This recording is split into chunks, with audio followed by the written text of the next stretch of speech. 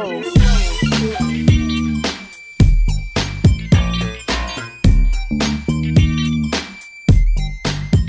up, everybody? Welcome to another episode of the Two Smart Dummies podcast. As always, I'm your host, Marcus. And I'm your host, B. Reed. What up, man? Chilling, man.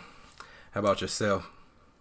Trying to stay the hell out of this this cold weather that we got going on down here. It's cold, then the mofo down here. I thought you liked cold weather.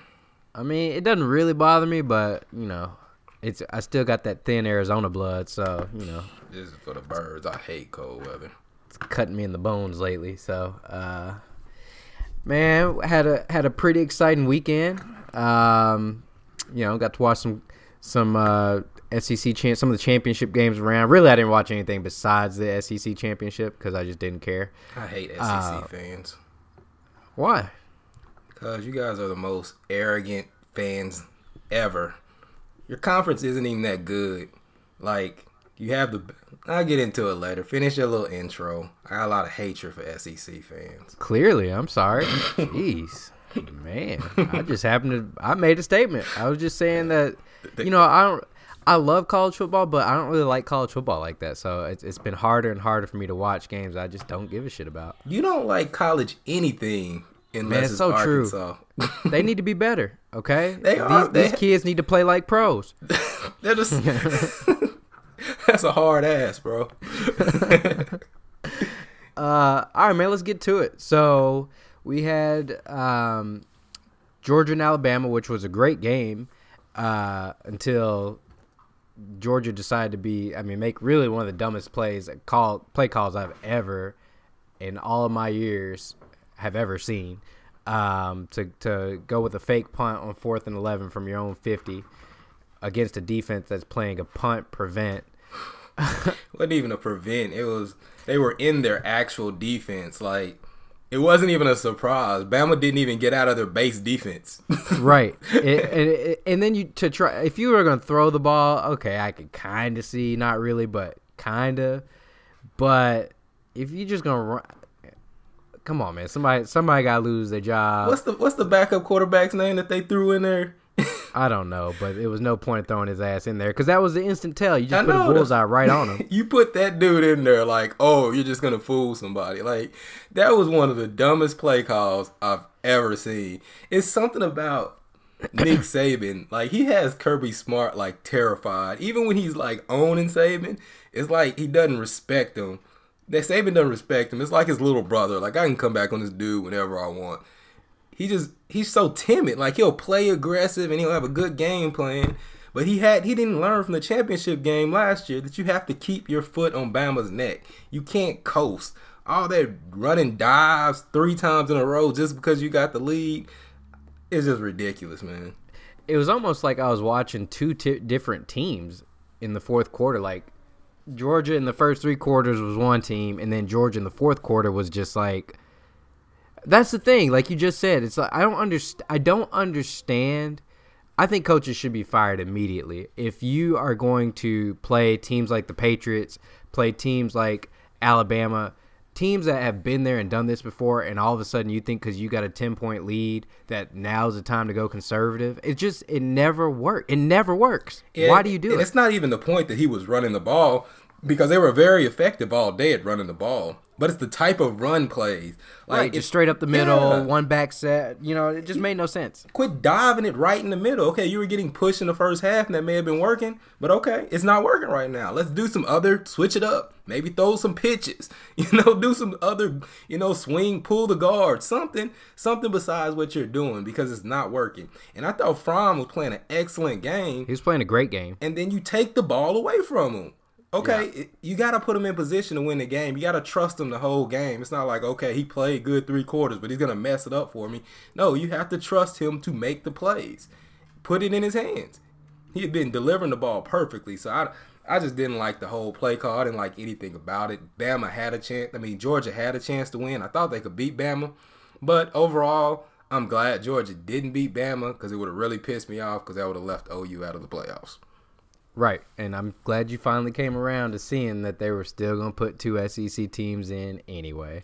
Well, I didn't believe it until I watched the college football playoff show, and I was trying to figure out how Georgia got the 5th seed over a conference winner and a conference championship. A conference winner, one loss with a conference championship. They still got the 5th seed over Ohio State. That whole structure is totally ridiculous. Ridiculous to me. Because fuck Urban Meyer. That's what he gets. Yeah, but it's about more than Urban Meyer. Yeah, Urban Meyer is a piece of it, but those kids are still out there playing, and they deserve a shot. And I'm tired of this SEC bias. SEC bias is totally ridiculous, man. There's no way a 2-loss team should get in the playoff. I don't care about the eye test. I don't care how good they look on the field. They can't get in if they lost 2 losses. If they have 2 losses, the eye test fails you if they lose by 20 to LSU and then they lose to Bama. They lost against the 2 best teams they faced. They don't deserve to be in. I mean, I agree. Did you see any of that Texas OU game?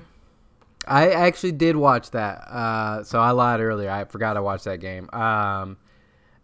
Texas did everything they could to give that away. It was a good game.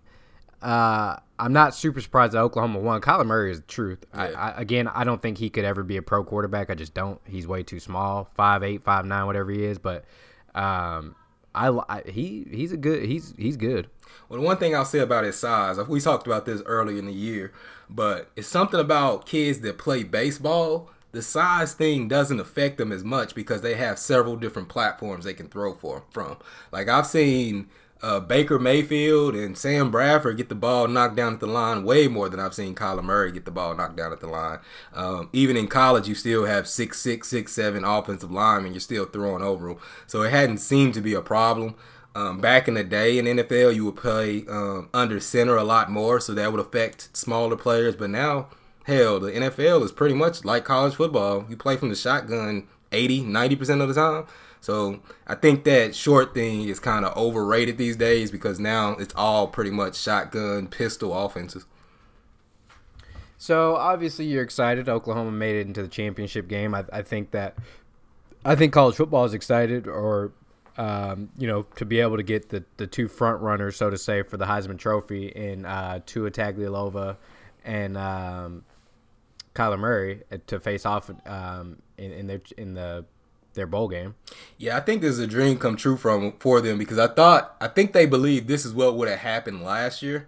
I think they thought that OU would have faced Bama for the championship. That's what everybody was gearing up for. And then you were disappointed because OU lost. So this year, there's no room for error. You just put them right up front against Bama. You got the 2 Heisman Trophy winners, which is a storyline that they love to push. Who won the Heisman against who didn't win the Heisman. Traditionally, the person that loses the Heisman usually wins the game. But I'm interested to see this matchup. I know OU came in at a 14-point underdog, which is totally ridiculous to me. It ain't to me. Well, let me say this.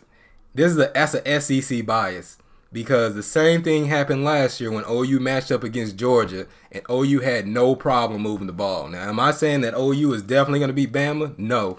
But this concept that the SEC defenses are so tough you can't score the ball on it, we played a lot of SEC teams and we've never had a problem scoring the ball on them. Not one SEC team we played. And we played Georgia, who probably had the best defense in college football last year, and we put up 50 on them. Yeah, but Alabama's putting up 50 on everybody besides Georgia, so... Yeah, that's cool. So they can beat us in a shootout, but 14 points? What says that they will beat us by 14 points? Well, we'll see. And then let's talk a little bit about the other matchup, the Little Brother. The Little Brother Bowl. Because I don't think Notre Dame... now Notre Dame is serious, but I don't think Clemson's any good. I just think they had the benefit of playing the ACC, which is... might as well be the Conference USA or whatever the hell. This year, they've been much better in previous years, but this year they were pretty bad. This has been an atrocity. So I don't want to put too much in them, although I think that Kelly Bryant announced that he was coming to Arkansas today. I didn't or hear that. That's to be expected. But anyway, what are your thoughts on that matchup? I think Notre Dame is a good team. I don't think that they can beat Alabama. Maybe they match up well with Oklahoma, but I don't think they can beat Alabama. I think they'll beat Clemson, though. Yeah, and that's the thing. When I was watching the college football playoff show, a lot of people kept talking about the eye test with Georgia. If you looked at the eye test, I don't think Notre Dame deserved to be in. If they're going to take away conference championships, wins, and losses, Joey Galloway said it best. If you're going to not care about wins and losses and just talk about the eye test, then you have to put Notre Dame in there and say they didn't deserve to be in. I'm not one for that. I think if you play everybody on your schedule and you beat them, then you deserve to be in. I respect. Oh, but Central Florida doesn't get the benefit of the doubt from you, right? No, I think Central Florida deserves a shot. Just not this year. Oh, next year if they go undefeated, right? I mean, they got a really good matchup against LSU. If you beat LSU, I think it's gonna be hard to put them in next year. But they don't really play a tough schedule. I know they beat Memphis, and you're a Memphis guy, but who else have they played? I mean that's fair. But I'm just saying, like you just said, you got to play who's in front of you. Yeah, you're right. You're right. But I'm mainly talking about Power 5 schools. So let's just get that out the way. I think if UCF wants consideration, just like I used to say for Boise State, they need to join a Power 5 conference. Bring UCF into the Big 12. I know it's easier said than done, and it may not even be up to UCF, but they need to work harder to try to join a Power 5. Yeah, but that logistically doesn't make sense. They'd have to go to the ACC or wherever. The SEC. Obviously, the ACC has 27 basketball teams. I'm sure they can fit you in somewhere. All right, man. Let's get off that. Are there any bowl matchups that stick out to you? Is my first question. Then my second question is: we've actually started to have a list of kids who are not going to play in the bowl games. They're going to forego the bowl games for, to focus on the draft. What are your thoughts on that? Well, first of all, it's not a lot of intriguing matchups. Usually, even in the smaller bowls, there are some interesting matchups that you want to see. I was looking through the bowl list, and there's not a lot of matchups that really stick out to me. But the ones that do, I want to see Ohio State against Washington, just to see how Ohio State is against another good quarterback, because I think they benefited from a lot of bad quarterback play. Texas, Georgia is really big for the Big 12 because, as I said, the Big 12 don't get a lot of respect. So with OU playing Bama and Texas playing Georgia, they have a chance to make a statement. Even if they don't have to win both games, but if you're really, if it's a good matchup, which traditionally it had been. I mean, when OU's faced Bama in the past, it's been a good matchup. When Texas faced Bama in the championship game that one year, I think it was a pretty close matchup. But for some reason, the Big 12 just can't seem to get the respect of voters and the SEC. So I think that is a good opportunity for the Big 12 to showcase their talent and show that they're legitimate teams. Because if Bama blows out OU and Georgia blows out Texas, then you may see in the next coming years, if it's a one-loss big SEC team, then you'll see more two SEC teams getting in, if that makes sense. Yep. And then on the other hand, of people sitting out, man, I can't really blame these kids. I mean, the benefit of going to the bowl game and, getting swag and packages and vacationing and stuff is outweighed by the risk that you may get hurt and could lose a lot of money. In the years past, we've seen some major injuries in these bowl games that has severely hurt these kids' draft stock. I mean, Nick Bosa, he took it to another level. He just quit in the middle of the season, and they had a good team.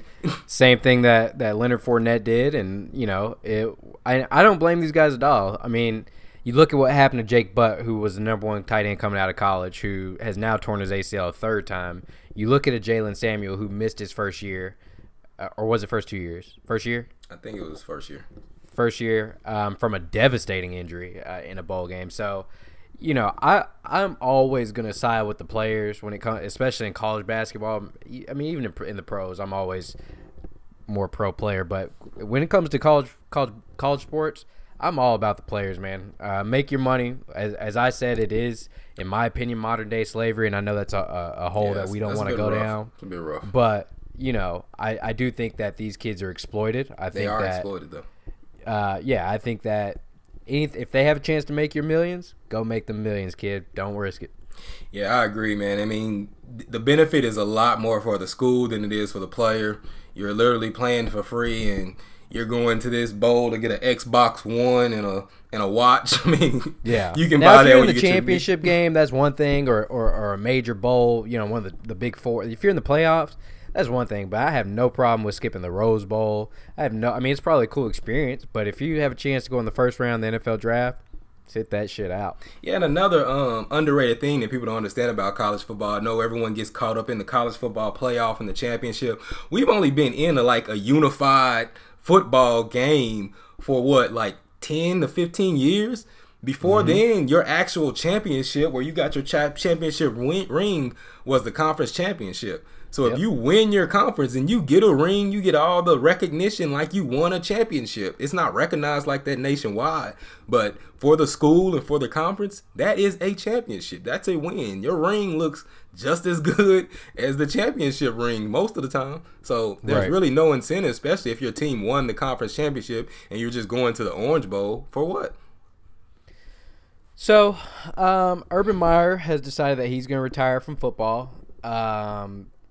I think it's a great move by that scumbag. I truly detest Urban Meyer. I think he's a terrible human being, and he's proven that time and time and time again. And just not a good dude. Just not a good dude. Do you think that this retirement is official? Or not official, I should say. Is it permanent? It's hard with college football to ever say that a retirement is permanent. It just seems like these coaches just can't stay away. I think it's going to be a while. It won't be a year before Urban Meyer gets another job. But in the next 5-10 years, Urban comes back to get a job at a lower tier school or even a Power 5 school. I could see that. There's mixed messages on if this is a health thing or if he's being pushed out because he lost control again. It seems like the same weird situation in Florida where he just loses control because all he's about is winning. But his record when he does coach is undeniable. I mean, he has one of the more impressive records as a head coach of anybody that's coaching. So you can't argue with that. But what does he leave you with when he leaves? Because he left Florida in disarray, which I don't know if they fully recovered from him leaving. They're still recovering from that. So, I mean, even the recruits that he bring in, it's just the environment that he leaves the team in is kind of devastating. But they have a pretty smooth transition with this Ryan Day, so hopefully it's a better transition. But I mean, is what do you value? Do you value winning or what? I mean, what do you value when you bring these coaches in? I mean, if I had a kid, I would never send him to Ohio State. Well, I have a kid. If I had a son, I would never send him. I would never send him to Ohio State. The girls can't, but the girls can go to Ohio State. Nah. I don't think. I got to think about the Big Ten. They can't go to no Big Ten school. You raising little track athletes there. I mean, you're gonna have to start rooting for the SEC eventually. Yeah, maybe. We might have to take an L and still send them to the Big 12. I think Baylor has a nice track program down in Waco. So Cliff Kingsbury has taken a job as the USC offensive coordinator. Mack Brown is back in the fold. Les Miles is back in the fold. Obviously, I think the Cliff Kingsbury news is really good for USC. They've been in the dumps for the past couple of years. And I think we talked about Clay Helton keeping his job last week. Yeah. So I think this is a great move from them. Mack Brown to North Carolina, we kind of talked a little bit about. But Les Miles to Kansas, I don't know that does much for them. It probably stabilizes their program. But, I mean, that's just too hard of a conference to recruit in to really expect much. Yeah, and Les Miles didn't do too well when he was in the conference with Oklahoma State. Once he left Oklahoma State has been a much better program under Mike Gundy than they were under Les Miles. Les Miles got the benefit of going to LSU and just being stacked with talent, but he can't really coach. Thanks to Nick Saban. Yeah, he can. And being in that hotbed that is Louisiana, Florida, Texas. But I really like the Cliff Kingsbury because with the talent that USC gets, that can be dynamic. We've already saw what that offense can do in Washington State. Washington State is already a threat in the Pac-12 with the Mike Leach Texas Tech style offense. What is it, the air raid? The air raid offense. So you put the air raid offense with those Southern Cal quarterbacks and the USC talent, that could put USC back on the map. And like I said, I don't think that, what is his name, Clay Helton? Yeah, Clay Helton. Yeah, Clay Helton. I don't think he's a bad coach. I just think that he's been missed. I don't think he's a good offensive coach. So now and T. Martin clearly isn't either, even though University of Tennessee wants him back bad for some reason. Yeah, but they've been missing for years. Didn't they take in Lane Kiffin? They tried to bring in the old boy from Ohio State who got ran out. Yeah. Yeah, but Lane Kiffin was a good coach for Tennessee, and I still maintain that if he stayed there, that they would be a good team. They'd be relevant. I think Lane Kiffin's a good coach. I just think he's an asshole, Yeah. and like not like an Urban Meyer asshole. Like Lane Kiffin's not a bad person. Lane Kiffin's just a rotten. He's just a grumpy young dude. Yeah, but I think he is like an Urban Meyer asshole. But the difference is Urban Meyer is a lot more seasoned and a lot more respected. The thing with Lane Kiffin is he's like the bratty kid with the rich dad, so it's hard for him to get respect. You know what I mean? So I remember people when he took the FAU job, they said that Lane Kiffin's resume reads in reverse. You know, they're like, wait, Benjamin Button style. yeah, it's like, wait, head coach for the Oakland Raiders, head coach for Tennessee, head coach for USC, offensive coordinator at Alabama, and then head coach at FAU. Usually, it's the other way around. I mean, FAU, Alabama, USC, Tennessee, Oakland. He irritated Nick Saban to the point where Nick Saban didn't even want to go to the championship game with him. Like, dude, you can go. Get out of here. I just can't take it anymore. We'll take our chances without you. Well, look how Steve Sarkisian turned out. Yeah, you got that. That was the one they lost, right? That was that. Lane Kiffin woke up drunk as hell and happy as hell. I'm sure of it. They did need me. Yep. So, all right, man. Let's get to the NFL. So we've had a lot going on over the last week or so. Kareem Hunt cut by the Kansas City Chiefs, which was a shocker. But I think that he seems to have an issue with some physical anger problems because now there's three incidents that people have said that he's kicked or hit or punched or somebody in a bar or in a hotel, one of which we have video of. What do you make of all this? What I would say is these athletes play a violent sport, and especially you see this issue with running backs and linebackers a lot. And these are the people that run full speed and put their head down and hit each other all the time. Their whole job is to run full speed into a hole and run through collisions. And when you see these incidents, it's usually linebackers or their running backs. It has to be a CTE thing. But aside from that, I was very surprised. I mean, more video I see, I can understand it. But when it first came out, it looked like he just shoved the girl or shoved whoever. And I was like, man, getting cut? A suspension I can understand. But then you get more videos, you get more incidents, you get that he lied. And it's like, man, this dude is so talented. And now people are acting like they don't want to touch him. Now that'll change because we saw the Randy Gregory get back. What was the dude that had the guns on the bed and like held the woman hostage in the hotel room? Yeah, Greg Hardy. Greg Hardy. Yeah, he got on a team. I think Reuben Foster had did something. He just got signed by the Redskins. Reuben Foster loves him some domestic violence, and he got claimed off waivers. So, and this kid is too talented not to get picked up by somebody. But we have to. I know domestic violence is bad, but saying that these kids are in control of what they're doing, I'm not 100% sure they are. I mean, your boy Joe Mixon hit a girl with a bus driver level uppercut, and he was still drafted. So, and yeah, he actually lucked up because if that video, I don't know how they kept that video from showing up for like 3 years, because that video would have came out, it's no way he would have just got a year suspension. He benefited from that video not coming out, Bob Stoops suspending him for a whole year. And I think that's part of the reason why Bob Stoops took an early retirement Urban Meyer style, because he had a string of incidents like the Joe Mixon. I mean, he picked up a dude from Baylor who had robbed the houses, some armed robbery. Then once he got on campus, he went back home and robbed some other people, and he went on trial. So these coaches will do anything for talent. And Kareem Hunt's extremely talented, so I don't see him not getting picked up. I just don't think these kids are in control of their actions, not in total control. So I want to talk about that for a second. You brought up a point that maybe it's CTE. I mean, it's taking all the head injuries, maybe. Now, I want to add, where the hell has Roger Goodell been on this? Because I think if this were to happen in the NBA, Adam Silver would come out and be like, "Hey, this is unacceptable, and here's the consequences, and this happens again, we're done with you." But for some reason, you don't really see domestic violence issues. They're not as prevalent in the NBA. Now, that could be that they're swept under the rug, but the NBA seems to have basketball just seems to attract. I don't know if it's better individuals as far as like, you know, kids that have their heads on together, but football attracts some either it's all the head injuries or football just attracts some mean, dirty dudes, and that's not just from the kids that play. It's also the people that coach. I mean, we're talking about Bob Stoops, we're talking about Urban Meyer, we're talking about Lane Kiffin, we're talking about a lot of these other coaches who they don't seem to be. They're not good dudes either. Yeah, I mean, it's a brutal sport though, man.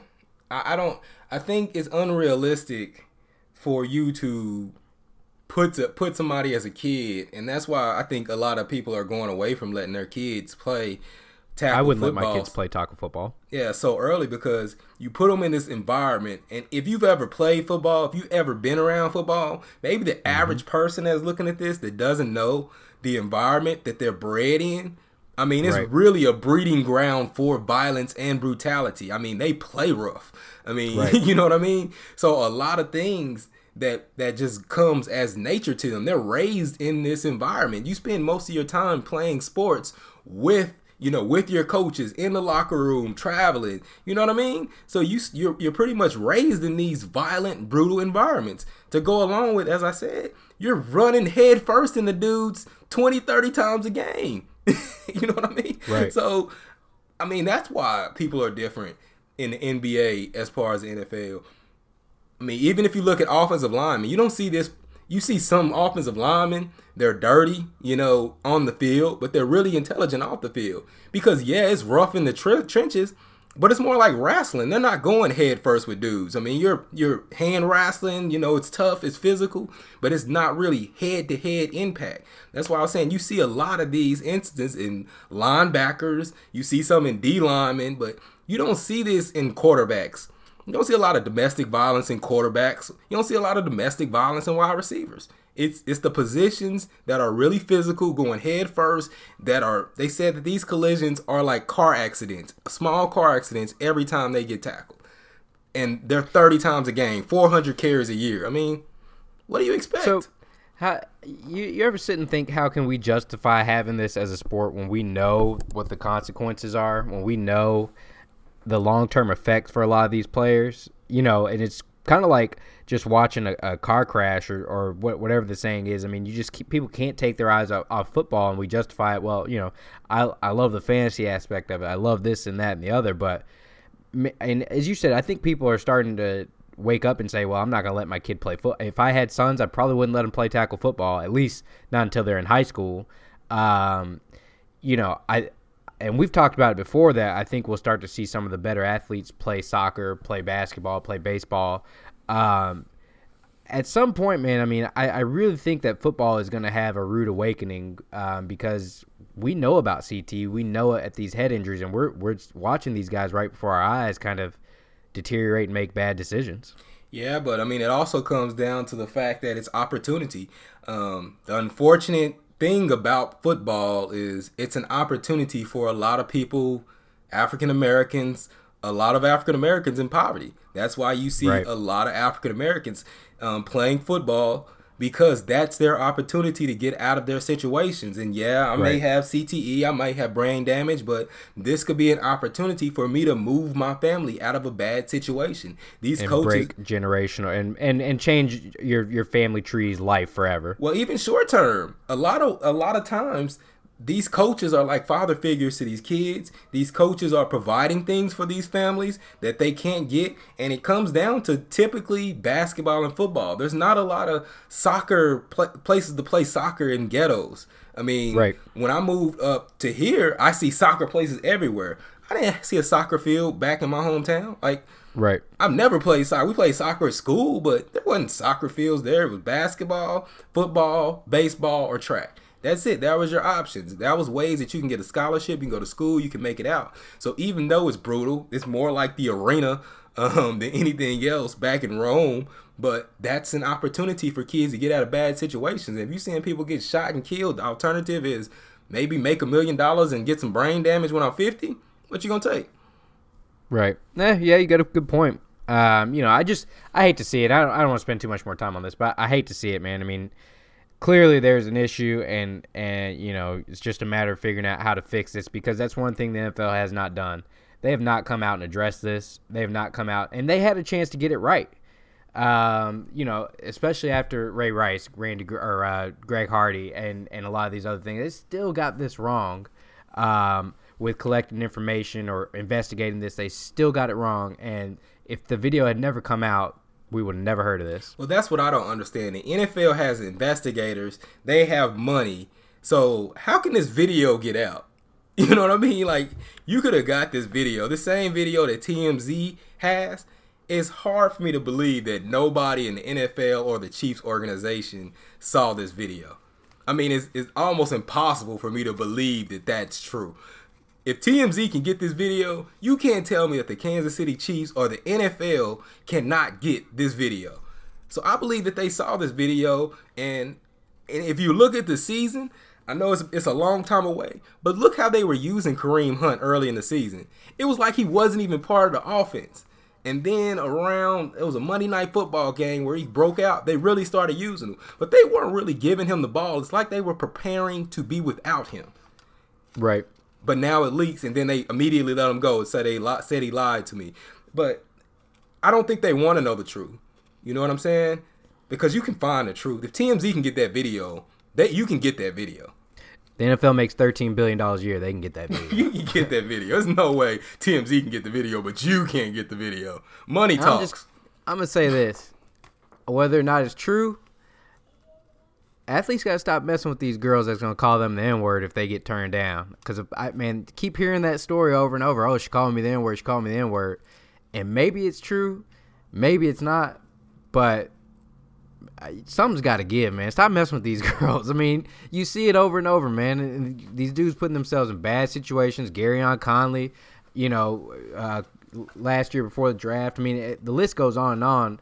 These guys got to be smarter. Like I said, this doesn't happen to NBA players. It don't matter who you messing with. That doesn't matter. That's just childish. I mean, if you're talking about grown men still getting mad because a woman calls them the N-word, so what? Yes. I mean, so you're gonna lose your career, lose $1 million contract because someone called you the N-word.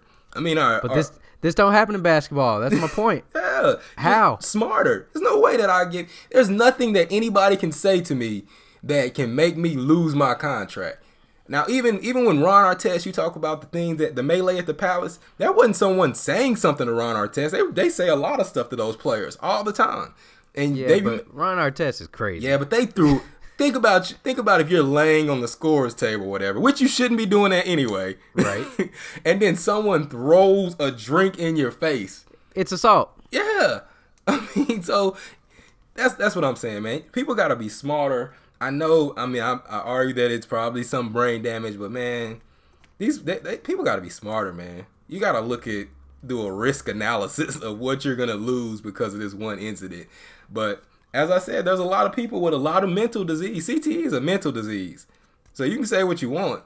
A lot of people with mental diseases cannot control their actions. They cannot control when they get enraged, even when they want to. So I don't even know how much blame is on these players. So let's get to some of the results on the field real quick. Dallas, man. The Amari Cooper acquisition does not look bad now. Then you have the emergence of Leighton Vander Esch and Jalen Smith in that backfield. They don't even miss Sean Lee, who plays.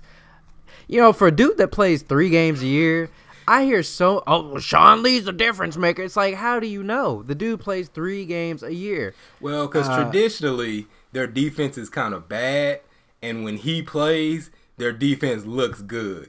This year is probably the first year without Sean Lee that defense has looked really good. And they have some really good linebackers, as you said, and some really good corners. So that defense is really set, and you saw that. That defensive line is terrifying. Drew Brees looked like he was a scared puppy back there. He couldn't even get the passes off, even when people were open. People talk a lot of crap about how bad Dallas is or this, that, and the other. But you know what? Dallas drafts very well. They just draft well.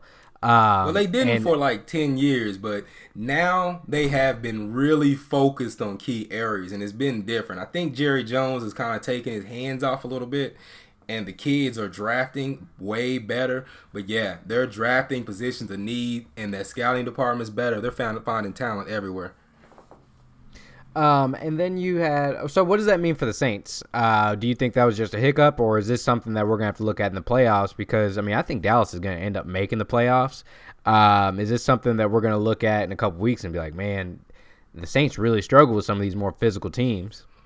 I think that it exposed the weakness for the Saints. The weakness for the Saints is their offensive line. That offensive line is really bad. Now, sometimes they can scheme up for it, but as you saw in the Dallas game, if they don't come in with the right scheme, it doesn't seem like they have enough depth to make adjustments for it. But you can beat the Saints pretty easily if you can dominate that line. It disrupted a lot of things that they want to do. Even when they played the Browns early in the season, which is kind of surprising why it didn't work with the Rams. So that may be a thing of being on the road where you can't audible and get your stuff in. So that may help the Saints in itself, that they're probably going to get home field advantage, and these issues that we're talking about won't even be issues. The Chargers came back from a 23-7 deficit to beat the Steelers. Pittsburgh dominated that first half, and you kind of blink and you look and the Chargers are hanging around. And if you're Philadelphia, man, if you're Pittsburgh, you got to be pretty pissed off with yourself, because you can't squander a lead that big with that much on the line, knowing that San Diego looks like a complete team, especially when they have Melvin Gordon back. Los you just Angeles. Can't let off the gas. Oh, I'm sorry, the Los Angeles Chargers. They'll never be that to me for some reason. But more disappointment in Pittsburgh, or more confidence in Los Angeles? I really like the Los Angeles Chargers. They're a really balanced team, and they're young. I agree. Melvin Gordon being out, he has to come back. I saw something that said he could be back in the next week or two. I think that's going to be the real difference maker. Even though I did like Justin Jackson running the ball, I think they need to get away from Austin Eckler. Maybe use him as a he's third. Not he's not a bell cow at all. If they can go with Justin Jackson did look a lot like Le'Veon Bell. I heard a commentator say that. But I really like this team. They're solid on the defensive line. They got a nice rush with Bosa and Ingram. The linebackers look pretty good, and those DBs are really good. So I like that team. I like what Phillip Rivers does. The only thing that they're missing right now is Gordon. And it seemed like once they figured out that Eckler wasn't a guy and started really rushing Justin Jackson, they turned it on. So, I like this Chargers team. I think that they can be a rough matchup for any team. And if you really think about it, when they played Kansas City came out and shocked them and got a big lead, but they made their game a lot closer in the second half. It's just they spotted them 28 points on long passes to Tyreek Hill. But once they shut that down, they came back and made that a lot closer. Right.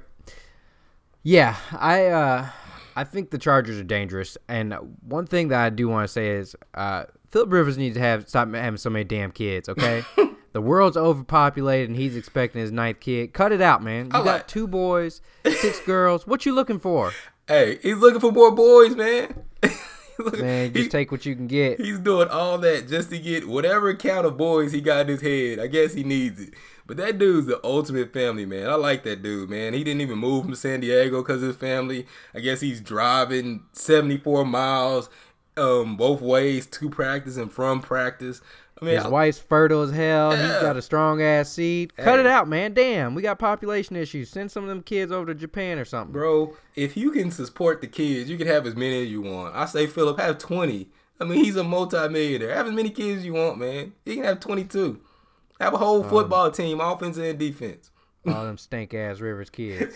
Let's talk a little bit about the Patriots, man. They're quietly the number 2 seed in the AFC, and they pretty much beat the hell out of the Minnesota Vikings. The Vikings look good one week, and then they just look the complete opposite the next week. The NFC North is kind of like that in general. Do you think the Vikings get in the playoffs, and what do you make of the Patriots?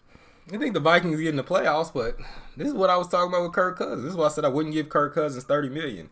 He starts off the season, he looks good, but he's not a championship winning quarterback. He's not a quarterback that can actually take your team to the next level. Case Keenum did better. with the same talent. He just does not have that it factor. He just like you can have quarterbacks that are more talented, but just don't have that it factor. Like I would say Case Keenum isn't as talented as Kirk Cousins, but he has that it factor that can win games for you. Now he's not a championship quarterback either, but it just shows the difference between a Case Keenum and a Kirk Cousins. That's why I said all offseason I thought that was dumb to give him that much money. I don't think he's a good quarterback. But as far as the Patriots, man, the consistency is crazy. They just do it year in, year out. Whoever's on the roster, they take other people's garbage, throw them on the roster for $25 an hour, and turn them into almost virtual Pro Bowlers. Man, it's crazy. We hadn't ever seen anything like this. I mean, we've seen dynasties, we've seen good teams, but have we seen teams do as much with less than the Patriots for as long as they have? Year in, year out, and that just goes to show you that one of the great things, the keys to being a great coach is being able to adapt. You look at Greg Popovich in the NBA, you look at Bill Belichick. I mean, these guys have built dynasties over 20 years because you look at Coach K and down in college. I mean, these dudes just adapt every single year, and they continue to do, more with less. I mean, it's pretty impressive, and I hate don't say Coach K without seeing Roy Williams around me. Yeah, that's nice. Anyway, so let's talk a little bit about Mike McCarthy before we move on to the NBA. I know some people were all up in arms about him getting fired. Oh, he won you a Super Bowl. You can't fire him in week 15 or 14 or 13, whatever week we're in. You can't fire him in the middle of the season like this. For me, my opinion, they should have fired this dude 3 years ago. So he's lucky he got the benefit of the doubt for this long. I say, when it's time, it's time. What do you think? Yeah, I don't understand this. Hey, he won a Super Bowl for me, so you can't fire him. Well, when are you supposed to fire him? He's obviously not getting it done. He hasn't been on the same page with Aaron Rodgers for like the last 4 years, I want to say. So how many years are you going to waste of Aaron Rodgers' prime? Now, I know you had, 1 or 2 seasons when Rodgers was hurt, but now you just gave Rodgers like $100 million guaranteed. You need to get something out of that $100 million. You shouldn't just be giving quarterbacks $100 million and not making the especially when they're 34 years old. Yeah, I mean, you have to get something. So this is the time to get, and you probably need a young, innovative offensive coordinator or coach, some people that'll do something different. I see so many times that Aaron Rodgers is so good, but they're just doing traditional NFL stuff. The NFL is way past that now, man. You got to get way more innovative.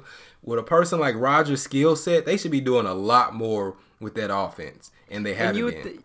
You would think that the NFL would look at what the Rams have done and have said, wow, we got a young coach who thinks outside the box and doesn't do things the other way. And how much success Sean McVay has had as a 32-year-old coach. And, so I would say, so why would the Raiders hire John Gruden? But John Gruden was Sean McVay before, and he had success. And it's one of those things. Look at those young coaches and see what they bring to the table, especially if you have a talented team like the Packers. You got to look and say, all right, well, I don't need a retread. Dom Capers or whomever they're going to get to come out and coach. Look at the Sean Paytons. Look at the Sean McVays. Look at the, back in the day, John Gruden's, guys who need a shot and can really turn your franchise over and be successful. Yeah, I mean, I heard that they were saying, well, I didn't hear, they were talking about a lot on Twitter and Instagram comments saying that, in Bleacher Report, that Green Bay should go all in on Lincoln Riley. I mean, he's innovative. That would be the type of coach that you're talking about they would need. I don't think he's looking to jump to the NFL. And I know it's kind of off, but why would a college coach go to the NFL? Is it just the ego thing? Because not only do you get about the same amount of salary, sometimes more, but then you're like the king of the town. You can put in your contract, hey, I want 3 cars and 2 houses and all this stuff. Why would you go pro? You're a god on college campuses. Yeah, why would you ever go pro? I don't see why any coach leaves to go pro. Like, it never makes sense to me. But no. Yeah, I don't think Lincoln Riley's going to be the guy. There are innovative Well, they were talking coaches. about Cliff Kingsbury before he went to USC, but, Now, Cliff Kingsbury, I would think both Cliff Kingsbury and Lincoln Riley would probably need to be coordinators first to adjust to the NFL. I don't like when college coaches come straight to be a head coach. it seems like there's been some difficulties with that. There's not a lot of successful coaches that come from college and then are successful. Like what? Pete Carroll would be the Butch Jones, but he wasn't even successful when he first came. So yeah. So it's not Jimmy a lot. Johnson. I mean, you may be better the second time around, but the first time is rough. Yeah. So we'll see. Got another couple weeks. Everybody's fantasy playoffs are kicking off, so the interest in the NFL is going to be there for the next little bit. With that said, man, let's move on to the NBA. Speaking of fired coaches, how much sense does it make to fire a guy December 3rd for a team that was going nowhere anyway, only to replace him with his assistant who, by all accounts, this isn't a big upgrade. Well, from what I was... Frank Fred Hoiberg for the Bulls. Fred Hoiberg, yeah. Yeah, Fred Hoiberg for the Chicago Bulls was fired. But by everything I was reading, he just lost all the respect of the locker room. That they were trying to stick it out with him, but people just didn't respect him. They didn't care, wasn't listening to what he's saying, and the owners were just saying more and more every week that people didn't respect his moves. And you heard this last year, so the bigger question is, why would you go into another year with this guy? Why wouldn't you go get a younger coach, start building something? I don't understand that. I don't understand what a lot of teams do. There's a lot of bad teams in the NBA that just make a lot of bad decisions continuously. Well, it's always bad ownership, right? And if the Bulls weren't lucky enough to have Michael Jordan in the 90s and Derrick Rose, for a 4 or 5 year stretch in the 2000s, this has been a franchise that's just really been incompetent for their entire existence, really. I dream of being so rich that I can buy an NBA team just to support my baseball team. Right. Right. So, I don't know that does much for them. Jabari Parker's having a decent year, but at the end of the day, if you're Frank Hoiberg, you're probably like, well, shit, I'm getting paid. I'm going to go sit on the beach. I don't have to be yelling at Jabari Parker and Zach LaVine to play defense because these cats ain't going to play it. I'm out. Yeah, I'll gladly take this fire. And this is a mercy kill as far as I'm concerned. Definitely a mercy kill. And he was a lot better in college than he has been in the NBA. I don't know why he just wouldn't go back to college. He's probably a college coach. Yeah, and that's probably what he'll do. Yeah, well, they said that he's not. He said he doesn't want to go back to college. But I don't understand that because he was a great coach. Where is he at? Iowa State or no? Iowa. Iowa? He was at Iowa or Iowa State, somewhere. But he was a really good coach for a team that wasn't that good because he can teach fundamentals. He can all the things that you look for in a college coach, Fred Hoiberg can teach. But when you got millionaires that make $20 million more than you a year, then that kind of wears down on teams, players, especially when you're losing. But it's more interesting to see what other coaches were saying about the firing. Like Steve Kerr came out and said, well, he never had a chance, and some other coaches. So that's going to make it very difficult for the Bulls to find a quality new coach when other coaches, they have their little union too, and they talk. If you're not giving the dude a fair shot and you're not supporting them and giving them the talent that they need and making decisions behind their back, that's going to make it very hard for you to become a better organization because no coach is going to want to go there. Well, you think about all that he's had to deal with. He got there. It was the Derrick Rose, was just coming back from his injury. Jimmy Butler situation. Yeah, Jimmy Butler was running all over him like he was doing the Timberwolves. Yeah, he's never really had a fair shot at this job. And honestly, he should have never taken this role. And I'm sure if he had a redo, he probably would still be at Iowa or just not taking the Bulls job. I think he was at Iowa State, man. I feel like he was at Iowa State. Maybe it was. Whichever one he went to college at. Maybe it was Iowa State. Yeah. He would have done a lot better to go to, even if you went to a young bad organization. He would have. Well, I guess you couldn't have went to Minnesota because that's where Thibs went. But that's the type of organization he needed to go to. Some place like that'll stick with you, that'll know that you're rebuilding, and that'll support you. Somewhere like how Brooklyn did with their coach. They let him run his program, do what he needs, lose, and show progress. Right. That's what you need. They brought him in like, hey, we're winning now. We got 2 ACL injury Derrick Rose and a Jimmy Butler that doesn't want to be here and Taj Gibson. Let's go win a championship. That was never realistic. Right. So Kobe Bryant's a little sick of all the Warriors talk. He said that the Lakers will win a championship again soon and that all those Warrior fans will go back to hell, basically. What do you make of that? I personally don't know that I agree. I think the Lakers have a foundation. I think that they will be competitive. I don't know that they're championship caliber this year or next year. Well, I think that Kobe Bryant is enjoying his retirement and smoking some good Cali weed and feeling himself because they got LeBron. But no, he's way off base. I mean, whenever the logo comes in and sets your organization up and builds it from scratch, from the office down to the players, you usually have sustained success. And that's what you're seeing in Memphis. That's what you're seeing now with the Warriors. And now he's working on the Clippers. And somehow he comes, and within a season, Blake Griffin gets traded, DeAndre Jordan gets traded, Chris Paul gets traded, and what? They're better. How does that happen? And Doc Rivers is coaching the best basketball of his career. Yeah, and you're getting players that no one knows their name beyond, really good big basketball fans, but somehow they play hard every day. You don't have any of that bickering in the locker room. They play defense, and they're just a well-rounded team. That's what he does. That's what I just lost his name. Jerry West does. I mean, that's why he's a dynasty maker. He knows what he's doing. And you see that. He builds stability. And that's what the Lakers is missing. When everyone looks to see who's missing, it's Jerry Buss, the senior, and Jerry West. They lost their stability. They lost their foundation. They lost the real decision makers. And that's why they're spinning in circles. Yeah, you got LeBron, but it wasn't because of anything you did. It's because Bronny wanted to go to L.A. and play for one of those L.A. schools. No. Yeah, and the Lakers now are looking for that quick fix. And that's all they've been after. And Jerry, let's be honest, Jerry West has been gone for 15 years now, but still, as you said, he set them up for even when he was in Memphis. He set the Grizzlies up to be the Grizzlies that they are now. Even though he probably handed the Lakers 2 titles by trading them Pau Gasol, but it was a move that worked out great for Memphis as well. So, yeah, as you said, where he goes, championships follow. So.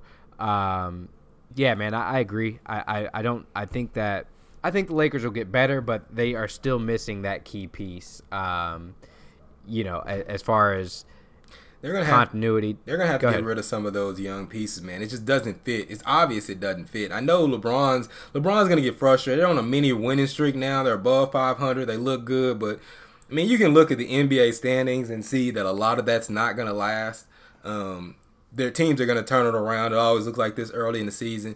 But, I mean, they just can't sustain. It's what we said earlier. They can't hit threes. They can't guard threes.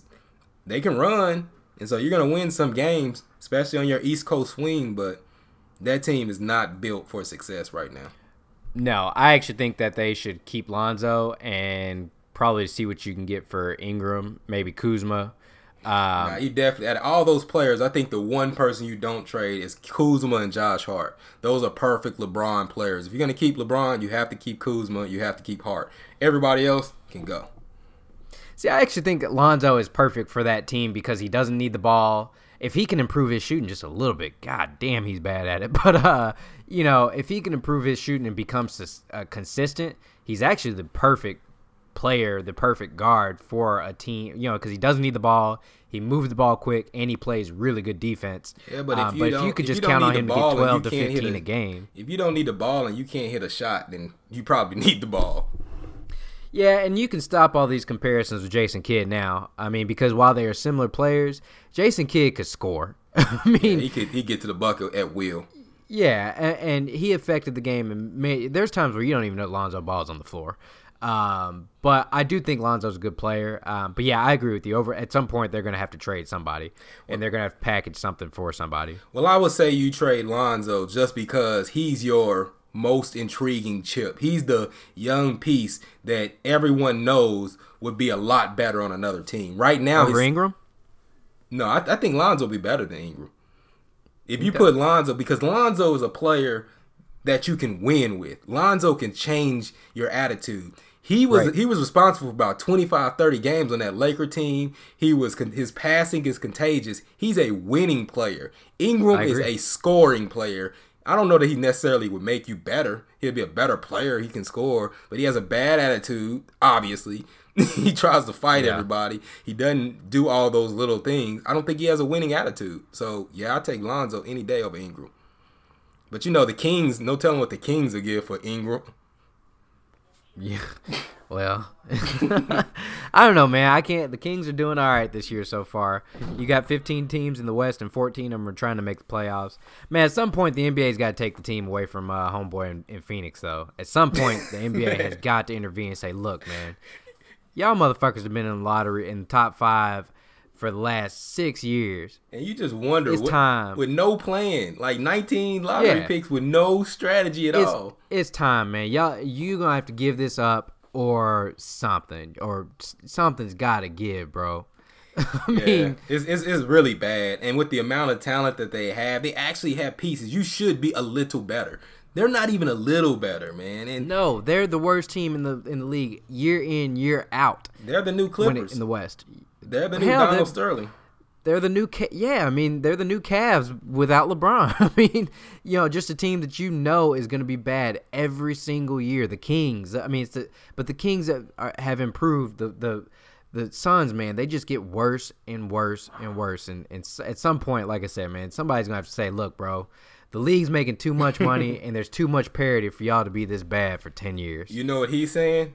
I know they're making money because I'm getting it too. Whenever we don't make the playoffs or go over the salary cap, then you get their revenue sharing money with the Warriors about to go, over $300 million salary cap. He's about to be eating fat this summer. Mm-hmm. All right, man, before we get out of here, let's talk about Klay Thompson, man. He's gotten a little lippy lately, old cousin Klay. Yeah. A little Chinese Klay coming to America. Yeah, he's been talking a lot of shit the last few days. When I asked him if the Hawks reminded him of the Warriors, which, I mean, I probably would have said the same thing because it's insulting. But he said, yeah, maybe like 7 years ago. Right outside the dynasty, huh?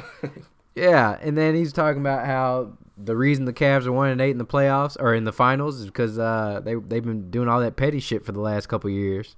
Yeah, I saw a Bleacher Report article, and they were trying to nitpick because he said, that little petty 3-1 tombstone remark got them 1-8 in the finals, and they thought that he meant like 1-8 winning the finals. What he was talking about is the win-loss record between them after that.